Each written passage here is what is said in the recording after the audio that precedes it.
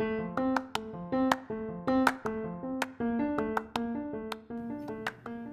hey there. Thanks for choosing to listen to Conference Talk. This is Shelby. And this is Kevin. Tune in each week to hear us discuss a conference talk by modern-day apostles and general authorities. We love y'all, and we hope you enjoyed this episode.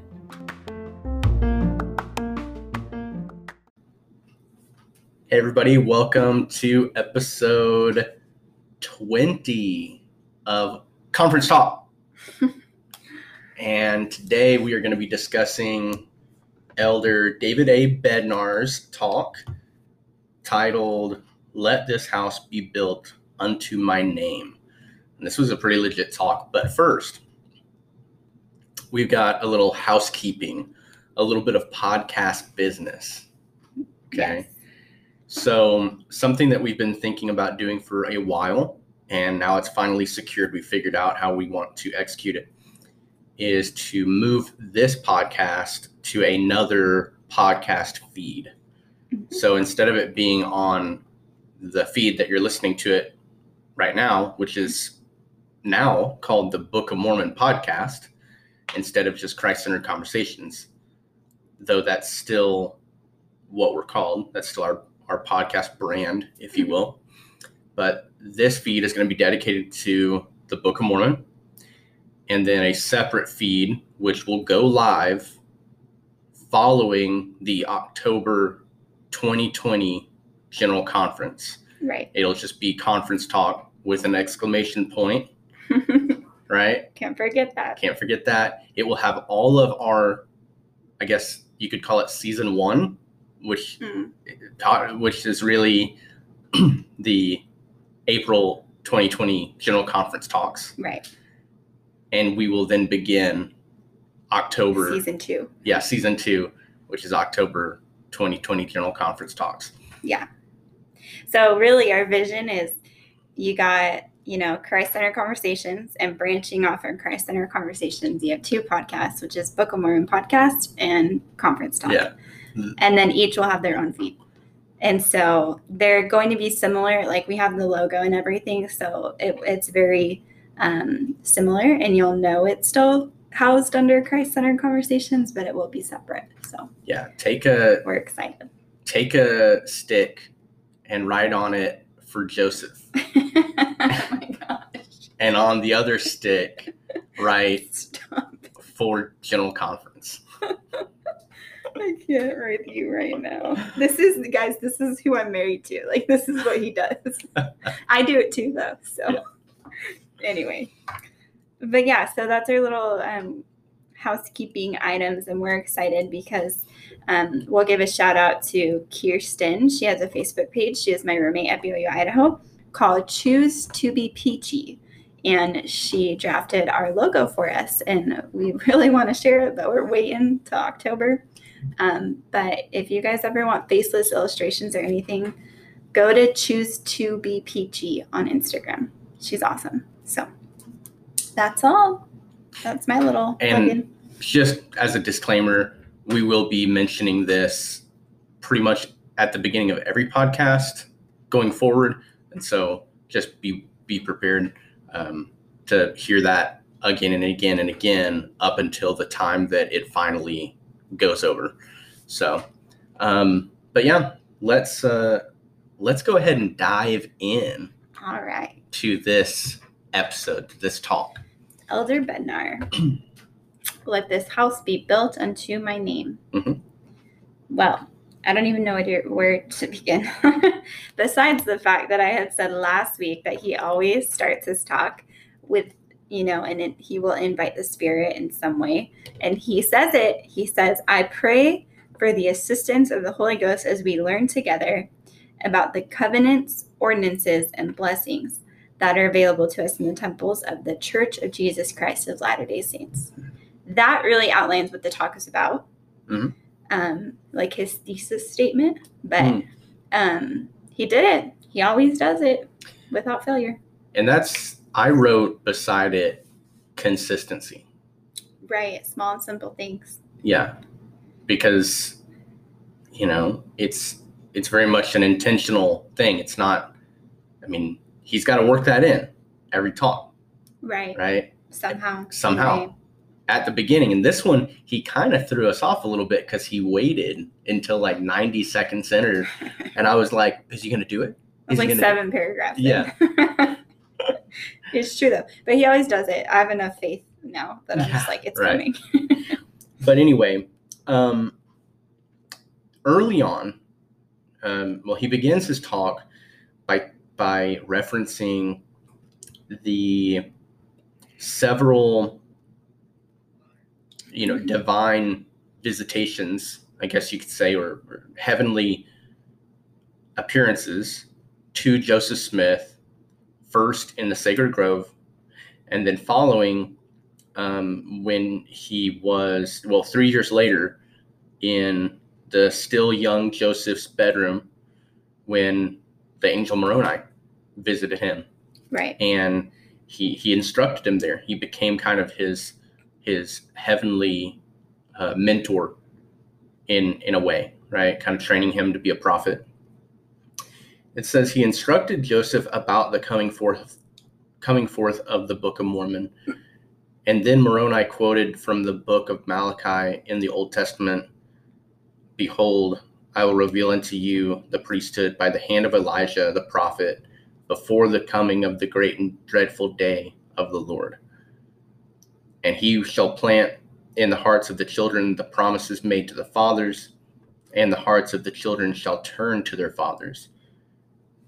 If it were not so, the whole earth would be utterly wasted at his coming."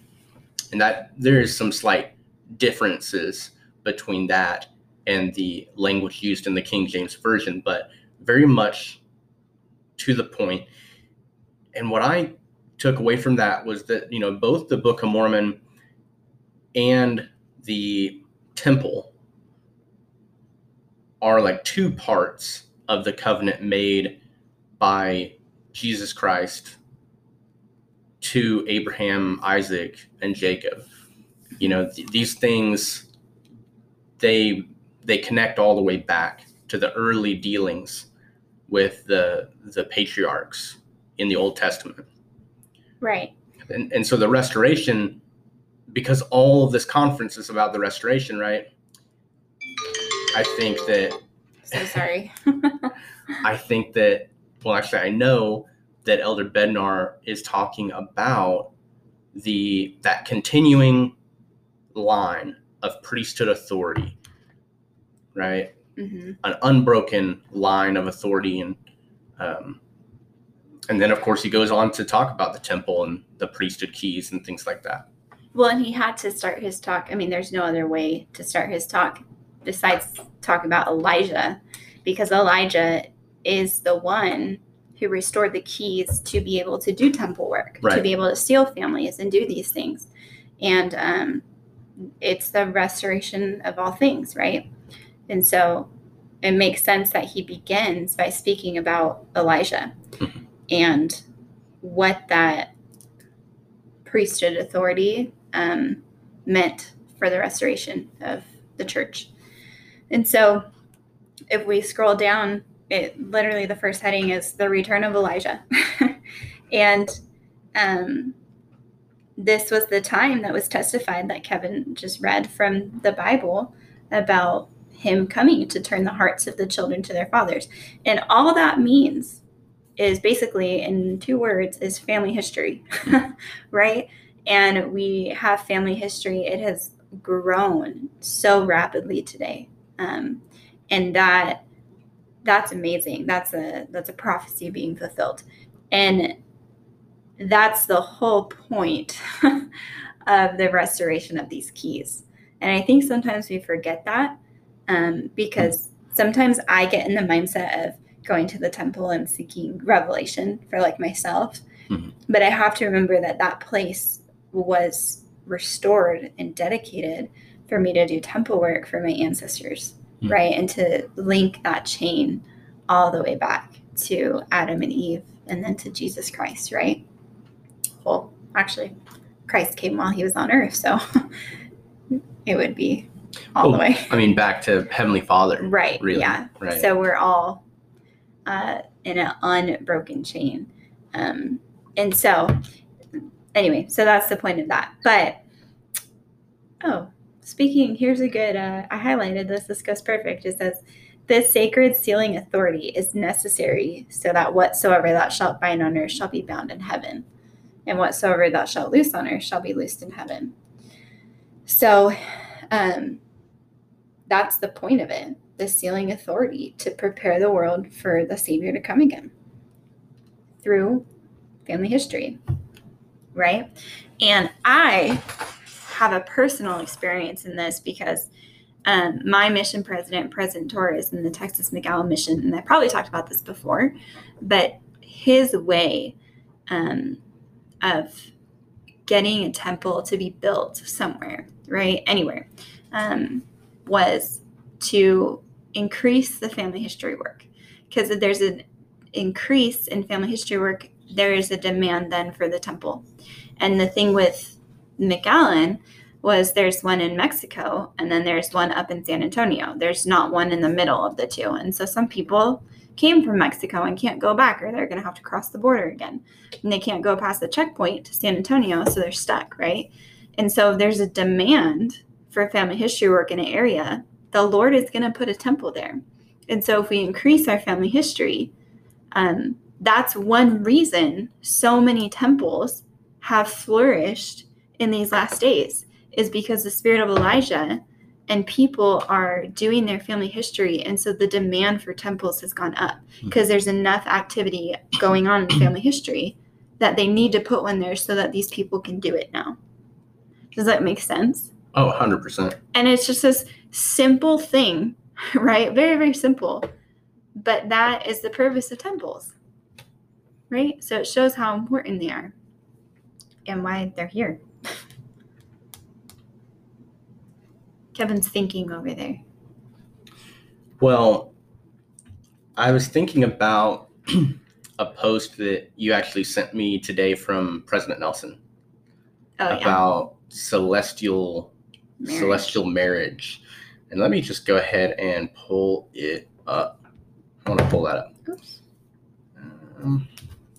So yes, it's by it's like, I guess it's Russell and Nelson. Well, yes, but it's not from his Instagram. It's like, it's Instagram called Declare My Word.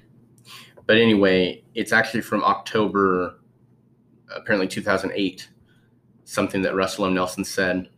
And he talks about, exaltation and, the highest degree of celestial glory is, or in other words, exaltation is to be sealed as a family. Mm-hmm. That's a major, really a prerequisite to be exalted. It says, the noblest yearning of the human heart is for the marriage, or for a marriage that can endure beyond death. Fidelity to a temple marriage does that. It allows families to be together forever. This goal is glorious. All church activities, advancements, quorums, and classes are means to the end of an exalted family. And I thought that was really powerful. And I've known that. I've definitely known that, but it really reminded me, and it reminds you of what's the purpose of come follow me, right? It's to get people to the point where they enter the temple and are sealed with their family. Right. What's the purpose of anything? That's the ends. And it says, this is the last part. It says, to make this goal possible, our Heavenly Father has restored priesthood keys in this dispensation so that essential ordinances in his plan can be performed by proper authority. And he lists numerous priesthood holders throughout history, including Elijah and Moses, the apostles. And he says all of those have participated in that restoration of the keys. And the reason that I wanted to read that is that this is in many ways, in a major way, the temple work is a work of love, right? family history work is a work of love. And that's why it really focuses on the word heart and hearts. Yeah. And so in Elder Bednar's talk, he goes in and he talks about the word heart being used over 1,000 times in the standard works.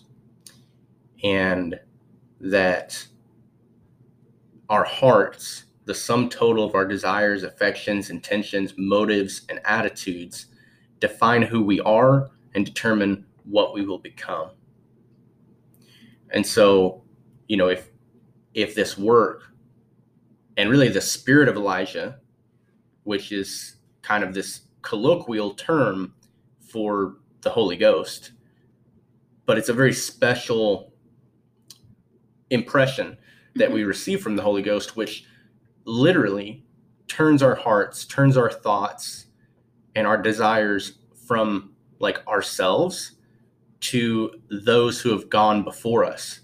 And we need to be sealed with them. We have an earnest desire to be sealed with them and be joined in exaltation with them. I like that. I like that a lot because I always think of heart as the intention. I think of it more of just your intentions in general, which is exactly what he's saying. He uses a lot more words to describe that. But when I want to also clarify, I think the spirit of Elijah, it is the Holy Ghost, but it's also, for those who don't have the gift of the Holy Ghost, it is the spirit of Elijah. It's the light of Christ coming unto them and testifying and putting this spark under them that this is true, right? And it's just cool because it can reach people that aren't even members of the church. Like, I have an aunt, my great Aunt June. Girlfriend has the spirit of Elijah her whole life. Like, she is family history guru and she loves it. She loves learning about her family history. And I learn from her. I mean, I go to her house every time I can when I'm in California to learn more. She has this huge chart about it and it's amazing. So it's pretty cool. I like that hearts get turned. Literally our thoughts get turned to them. Well, just this last week when I was at work, I was working by myself and a lady came in, and as I was helping her, she was just chatting away about everything. Like, she was very chatty. And then she brought up that she had been like getting into her like ancestry.com and writing about her experiences so that people would remember her and know the things that she went through and stuff like that. And that's also a part. It's not just like, hey, I want to connect with people who have died. It's also, I want to connect myself to people who I may never get to meet. My grandchildren, who knows if am I going to live another day? I need to put down these words that mean that mean something to me.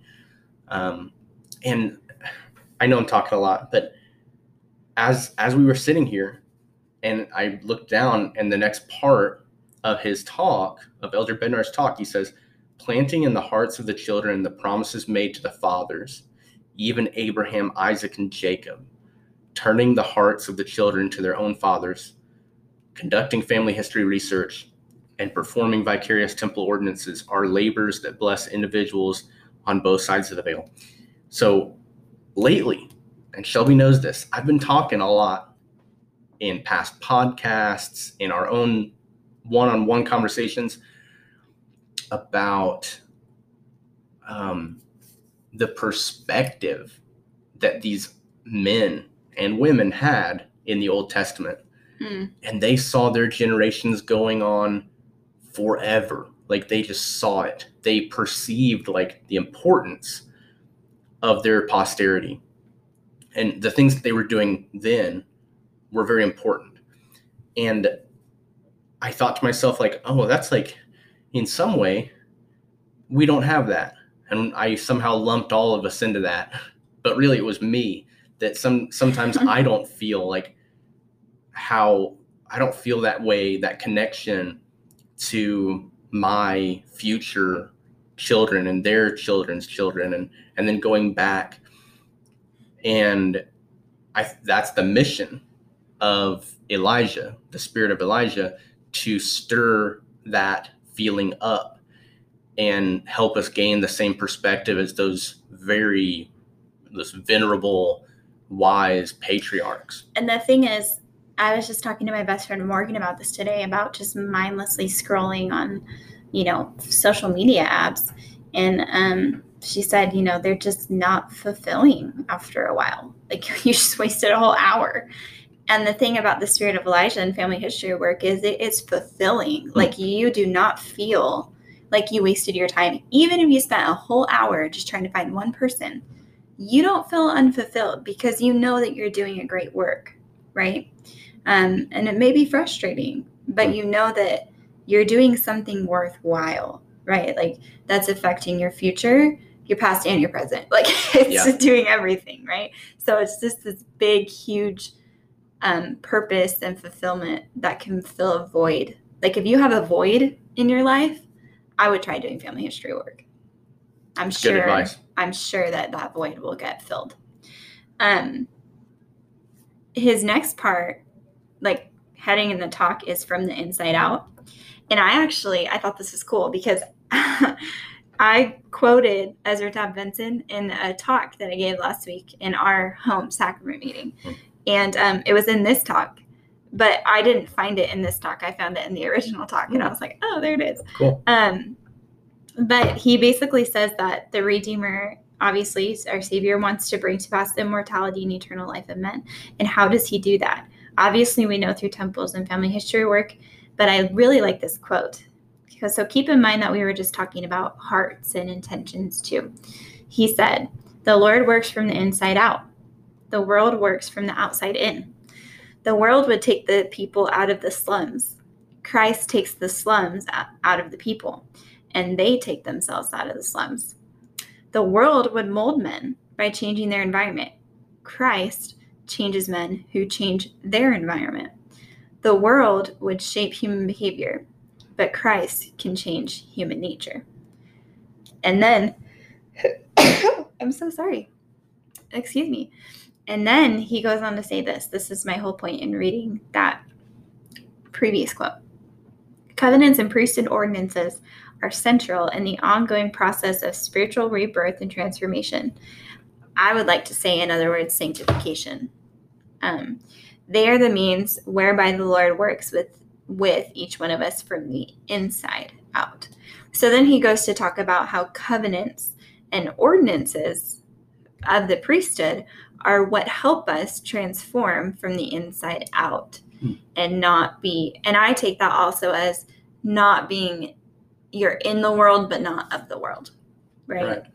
And that's amazing. I mean, these covenants that we make with our Savior and Heavenly Father, they really do help us become more sanctified and holy to eventually be like them.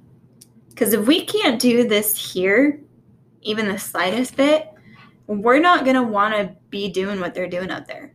You know what I'm saying? We're going to be like, this is a test to prove here on earth if we can do these things to prepare us for more. Because I'm sure it's going to keep going after this. I mean, there's never not work to do in the kingdom of God. Yeah. In my opinion. So I listen to a guy. He runs a couple podcasts himself. His name is Jocko Willink, and he's a retired Navy SEAL. And something that he talks a lot about is, because everybody wants to talk about the Navy SEAL training, like boot camp, which is referred to as BUDS. And it's like this crazy hard, crazy difficult thing. And people always want to, there are people who they have like preparation classes for people who are thinking about going to the Navy SEALs. There are fitness boot camps who try to model in a very small way what they go through in training. And it's supposed to just be this like really hardcore thing. But Jocko, he talks about that being, it's merely a screening process. And he says, to be honest, the hardest things that I had to do in my entire 20-year career in the Navy SEALs were not in buds. It was out doing the actual missions and the work and like losing people, things like that. And so I want to use that framework to kind of piggyback on what you said, Shelby, which is everything that's going on here, although we think of it as being very difficult and strenuous, and it's kind of just a screening process for Heavenly Father and Jesus Christ. Like you said, they're trying to see and prove if we'll do all the things which we've been commanded. And how are we going to do them? Are we going to do them begrudgingly, or are we going to do them with glad hearts, right? And faith? And then once we're out of this training period, we have to do the real work. And right. Yeah, I just really like tying that in, likening that, because obviously there some people out there have like crazy minds like me and want to make that connection. I like it. Thank you for sharing it. I think this next part of the talk was super cool. The fame of this house shall spread. Oh, this is actually my favorite part of the talk. This was so cool because it compares President Nelson's lifetime of temples, like how many temples were when he was born to now. And it's crazy. Crazy. And I just think, I was listening to it again today and I was like, what? That's a lot of temples. Goodness gracious. So, obviously, we know that temples are key to the work. We've talked about that, the ordinances, the covenants, we need them. And I'm trying to, here we go. So when Russell M. Nelson was born, and that was on September 9th, 1924. Y'all, President Nelson is old. 1924. Okay, just a little side note. But he's going. It says the church had 6 operating temples in 1924. Then in 1984, 60 years later, 26 temples were operating. That's an increase of 20 temples in a span of 60 years. So that's pretty cool, but 60 years, I mean, it's a lot of years to go by, right? This is what was mind-blowing to me. When President Nelson was sustained as the president of the church, 159 temples were operating. That's an increase of 133 temples in 34 years. That's literally over double a time span in 60 years of temples. And then since becoming the president of the church in 2018, President Nelson has announced 35 new temples. And just look at this statistic. 96% of the existing temples have been dedicated during President Nelson's lifetime. 84% have been dedicated since he was ordained an apostle. What does that tell you about temples and the work of the Lord? I wrote next to this just the word hastening. Right. It's speeding up. 100%. I mean, it's literally crazy just in his lifetime what was accomplished. And so you literally see, and it's cool because in the talk it shows a map, and the map gets bigger as the temples, as the temples get added. It had to span out. Yeah. It did, because at first it was only here in North America, and then the next one it's like a little bigger, and then it just starts getting covered. And so that should show the importance of this work. And in order to accomplish the work in the spirit of Elijah, we have to have those temples, right? And we have to have the members to go to the temples to do the work. So it's very important. And so that's when he starts talking about things that matter most. And he says, however, our primary focus should be on the covenants and ordinances that can change our hearts and deepen our devotion to the Savior, and not simply on the location or the beauty of the building. Because he was talking about how sometimes we get a little too obsessed with a certain temple in a certain area.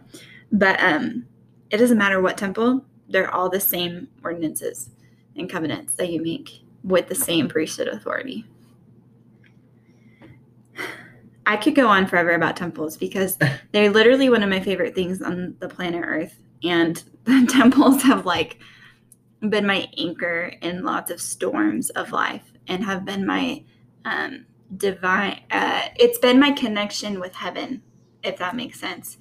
It's just been that place where I can go and I know that everything's going to be okay despite everything that's going on. And I think I know that now because my family is there in the temple who has gone before me, right? Like the work I'm doing, I'm surrounded by people who are on the other side of the veil. So obviously I felt their support by doing their covenants and ordinances for them. And therefore that power went with me out of the temple to then sustain me in my trials. I want to ask a question, and I want you to answer it as thoughtfully as possible. Okay. What would you tell somebody if they confided in you that they didn't feel the Spirit when they went to the temple? They don't feel the Spirit when they go to the temple.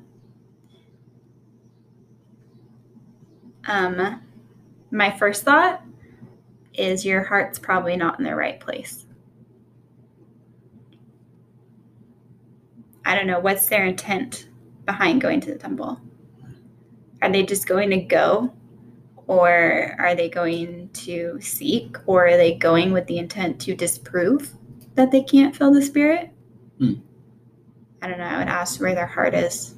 I'd probably ask them, well, why do you go to the temple? I'd probably, if you, let's say, Kevin, you're one of my friends, and you say, I don't know, Shelby, I just don't feel the Spirit when I go to the temple. I would probably just answer back and say, well, why do you go to the temple? And I think that would be really telling. Of that answer that they give me, I think would be telling of why they might not feel the Spirit. Okay.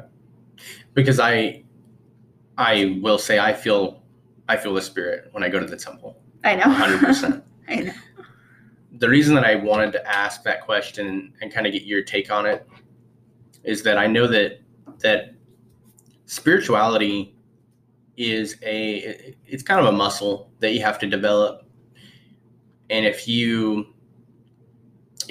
have been going through the motions and maybe you found yourself in the temple, right? Like you haven't really prepared necessarily to go to the temple and you end up going because it's mission time or it's marriage time. And then you just keep going because that's what you do. And you never had the chance to really understand or appreciate why temples were being built in the first place and why they're such a big deal. And, it's just like gaining a testimony of anything. It takes time to develop. And so I just wanted to bring that up. Not that I feel like there are a lot of people who go to the temple and don't feel the Spirit. I think those people generally just don't go or stop going. But here's another thought. The Spirit could be trying to testify to them, but maybe their heart's just not open to it. They're not letting it into them. Right? Well, I kind of want to push back and say that it's not always about them. It's not about their disposition.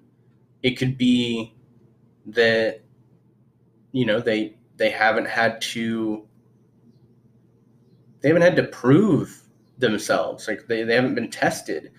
I mean, I think that in some ways, like the closure of temples during the COVID-19, pandemic will actually have blessed people with a greater appreciation for the Spirit, that when they do go back, they will feel that abundance of the Spirit because it wasn't available. I'm just thinking in terms of like, there was a guy on my mission who said that he talked about people in parts of the world where they had to sacrifice everything to go to the temple and take out their endowments and get sealed with their families. They had to go to other countries. Right. And when they came back, they were so destitute that they had to basically become indentured servants to people for the rest of their lives because they were indebted so greatly. And he then said, if you think, or he said, do I think that we take the temple for granted? We 100% do. And this was a guy living 30 minutes away from the Rexburg temple. So he understood the ease of going to the temple. We also have about a 30-minute to 45-minute drive to a temple when it is open. There are people living down the street from a temple in Utah, and maybe they go often, but do they really appreciate what happens in those walls? I lived in Rexburg, and the first year of me being at college, I went to the temple maybe like twice a semester over over a time period of several months, right? And then it hit me one day. I have a temple 5 minutes up the road for me, like 5-minute walk, 2-second drive up the road to me. Why am I not going every week? Right? It just kind of hit me. You need to take advantage of that. And then understanding the importance of why I needed to be going, right? Not just because there's a temple there, but because of the work that's happening and the ordinances and covenants are what made me go every single week. Even when I remember this one specific time, I was leaving work and it started raining. No, snowing. Rain or snow, one of them.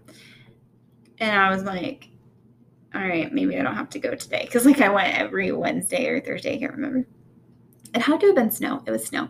And I was like, I don't have to go today. It'll be fine. And then it hit me. I was like, wait a minute. I do have to go. You know why? Because there were ancestors that crossed plains for me to go out west to build the first temple. The first temple was actually built in the east. It was Kirtland. No, I see what you mean, though. But I was thinking, if they can trek across plains in the snow, okay, I can walk my little bum 5 minutes up the road in some light sprinkling snow. And I remember feeling some sacrifice there because, dude, it was cold. Like Rexburg wind blowing in your face. Ooh, it's like bone chilling. And I was like, I can do this. And the whole time I just kept thinking about, I don't even know if my ancestors were on those plains or whatnot, but I was like, oh my gosh. I just kept picturing them as I was walking. And then I got into the temple, and the feeling in the temple was so different because I really understood the sacrifice it took to have those temples. So, and I think every time we go, we honor that sacrifice of temples being built and, families that become servants in society because they had to sacrifice everything just to go one time to be sealed. I just, a lot of things came to my mind. Mm-hmm. The one thing that I want to share, because I think the Spirit is going to testify to each person who listens to this something different. What I would want to share is the widow's mite from the New Testament. And there is a fantastic Bible video entitled The Widow's Mite. Go listen, or rather watch that video.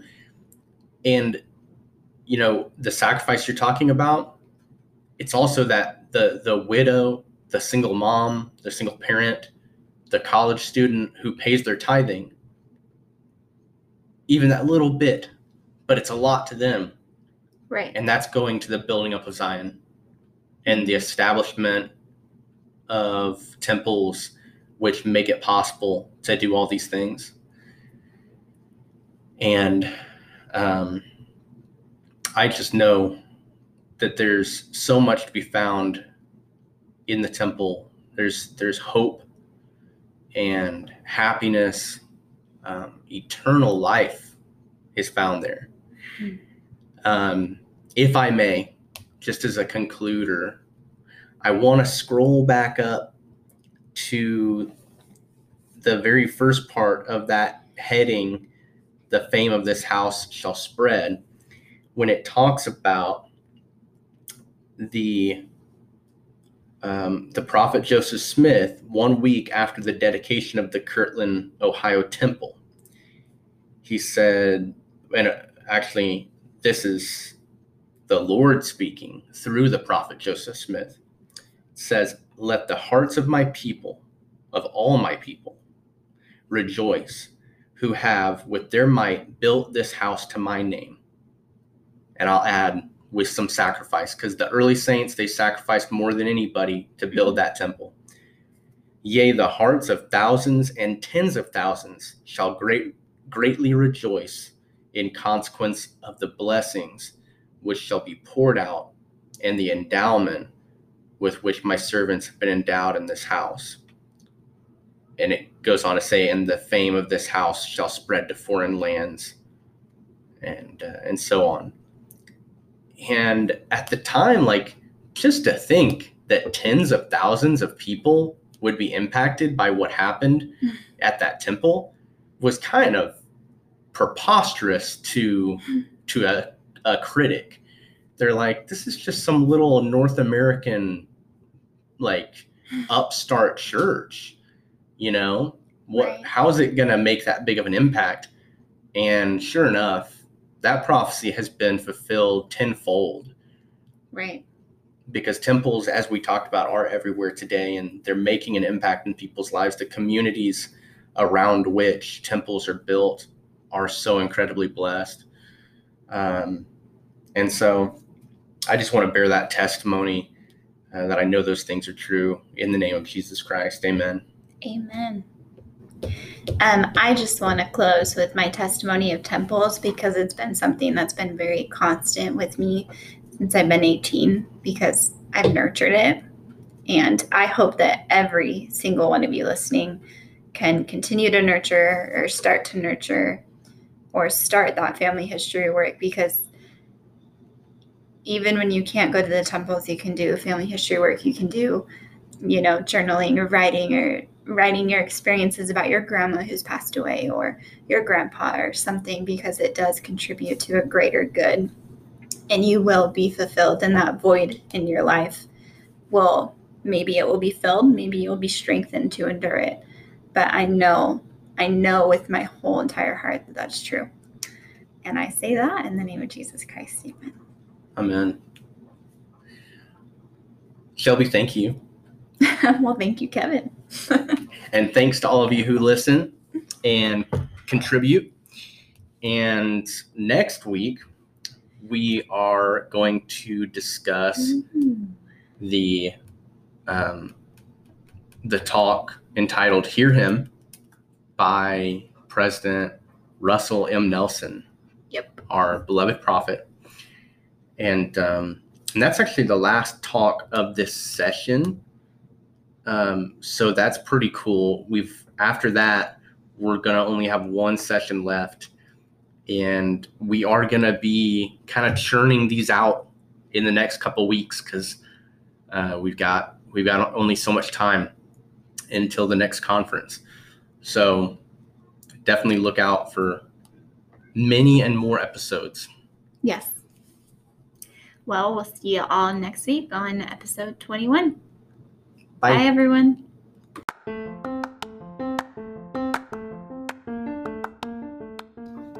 What's something you learned from this episode of Conference Talk? What are your thoughts, impressions, or feedback for us? Be sure to write them down and let us know via Facebook or Instagram at Christ-Centered Conversations. Press forward, Saints!